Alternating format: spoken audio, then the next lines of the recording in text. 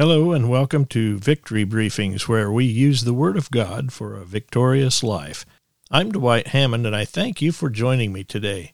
Be blessed by the Holy Spirit as He gives you new revelation knowledge through the Word of God.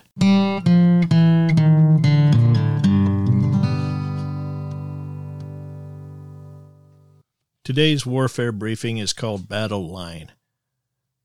How does the devil attack you? He accuses you. He suggests things to you. He strikes with flaming arrows into your thought life, according to Ephesians 6:16. He provokes you through other people's words and attitudes toward you. The devil uses words of doubt and tries to twist and turn you from the truth.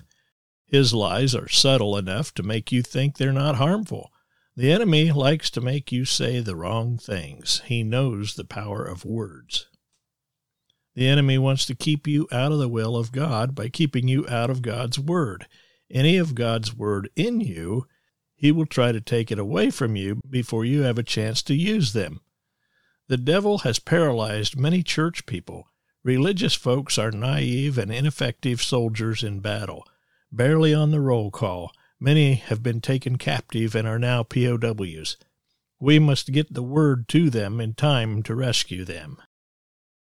I learned spiritual warfare strategies in Bible college, and as a student at World Harvest Bible College, I had the awesome privilege of being on Lester Summerall's great shortwave radio station, World Harvest Radio International. Students had a 15-minute program called Battle Line.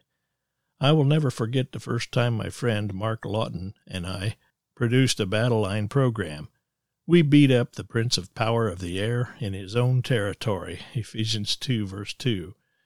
Many times we would go to the radio studios at WHRI and broadcast our voices on Angel One around the world, chasing Satan to the ends of the earth with the powerful Word of God. It was awesome. How do we fight the devil? With the Word of God in prayer. Now we know that prayer is talking to God. We fellowship with the Father in prayer. The more we talk with the Father, the better we know Him. I talk with Him as I read my Bible. Often, when I don't understand a verse, I will consult the author. I'll say, Holy Spirit, what did you have in mind when you inspired this? I also watch for passages to talk with the Father about. It empowers me with conversation material for my prayers. Prayer is easier when you know what to say. My wife and I speak and pray God's truth back to Him. He does so much for us because we abide in Him. We see great changes in our lives and the people we pray for. Sometimes the changes are miraculous, and other times they take a while. If you abide in me, and my words abide or live in you, you will ask what you desire, and it shall be done for you. John 15, verse 7. Using the Word of God in prayer for warfare is a different kind of prayer. We don't ask the Father to fight the devil for us. We use the authority that Jesus delegated to us in Luke 10, verse 19. We stand against the enemy with the sword of the Spirit, the Word of God in prayer. Jesus defeated the devil by using "it is written" in Matthew chapter 4. Jesus used the law and the prophets.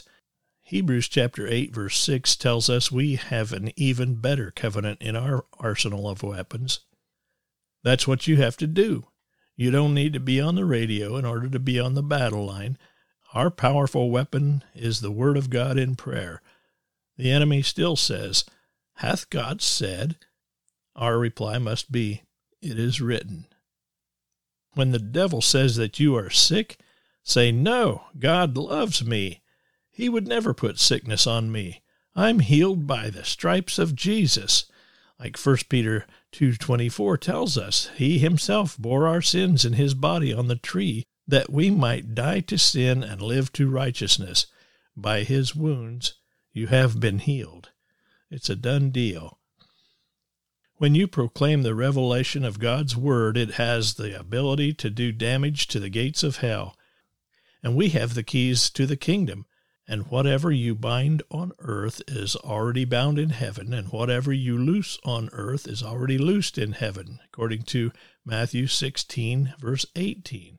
The devil knows he lost another battle when we take new territory for the kingdom on earth. Let's look at a couple battle line volunteers. In Judges 5, verse 2, it says, "For the leaders leading in Israel, for the people volunteering, bless the Lord." And in Psalms 110, verse 3, New American Standard Bible says, "Your people will volunteer freely on the day of your power. In holy splendor from the womb of the dawn, your youth are to you as the dew." The verse I read in Judges 5:2 is awesome. It's the opening line of Deborah's national victory celebration song after Israel's triumph over Sisera involving a tent peg. Jael volunteered to give this guy a glass of warm milk to help him go to sleep. She covered him, then she nailed him to the floor. Deborah had prophesied that the Lord would deliver Sisera into the hand of a woman in Judges 4, verse 9. The verse from Psalms 110 is even more exciting to me. It's a prophecy about you and me. According to the order of Melchizedek, the priesthood under our King and High Priest Jesus, the chapter tells us that Yahweh will make Yeshua's enemies his footstool by stretching forth his scepter of authority by us, his volunteer battle line army. This is now occurring.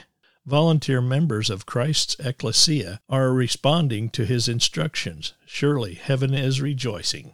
The devil has tried to curse America and bring destruction to her people, but by God's grace and mercy, through the body of Christ, Satan is a failure.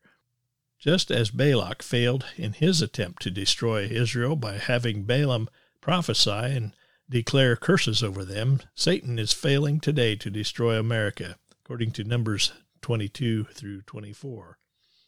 Balaam said he heard the blessing of the Lord over Israel, not curses. And he added this great phrase, "The shout of a king is among them." Numbers 23, verse 21. The Amplified Bible says, "The Lord their God is with Israel, and the shout of their king is among the people." God is releasing the shout of King Jesus over our land through his willing volunteer army.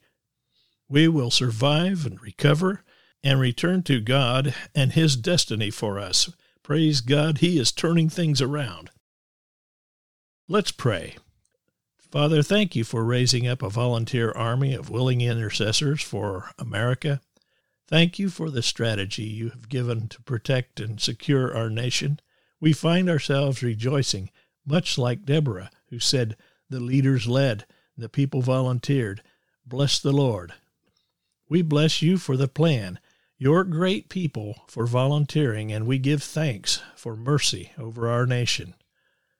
We are now releasing the shout of King Jesus over America. We are decreeing his words. The destiny of America is to preach the gospel of his kingdom to the ends of the earth. We are decreeing and commanding these words over America. They will not return void or empty, but will accomplish the assignment he gave them. And today we invoke the 1607 Virginia Beach Covenant. The first landing party at Cape Henry placed a cross on the beach, marking the land for God, and Robert Hunt declared, "We do hereby dedicate this land and ourselves to reach the people within these shores with the gospel of Jesus Christ, and to raise up godly generations after us, and with these generations take the kingdom of God to all the earth. May this covenant of dedication remain to all generations as long as the earth remains. And may this land, along with England, be an evangelist to the world. We believe this, Lord. May all who see this cross remember what we have done here. And may those who come here to inhabit join us in this covenant, in this most notable work, that the Holy Scriptures may be fulfilled.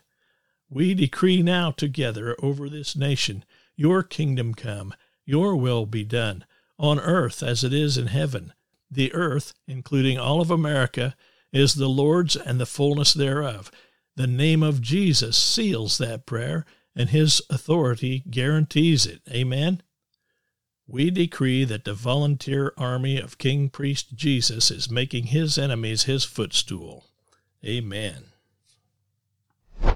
Thank you for following the podcast. I hope you will share this message. God bless you, my friend. Remember, you can share your comments and prayer requests. Click the mailbag button on the website, or you can email me, mailbag@victorybriefings.net. This program and other materials are available at victorybriefings.net.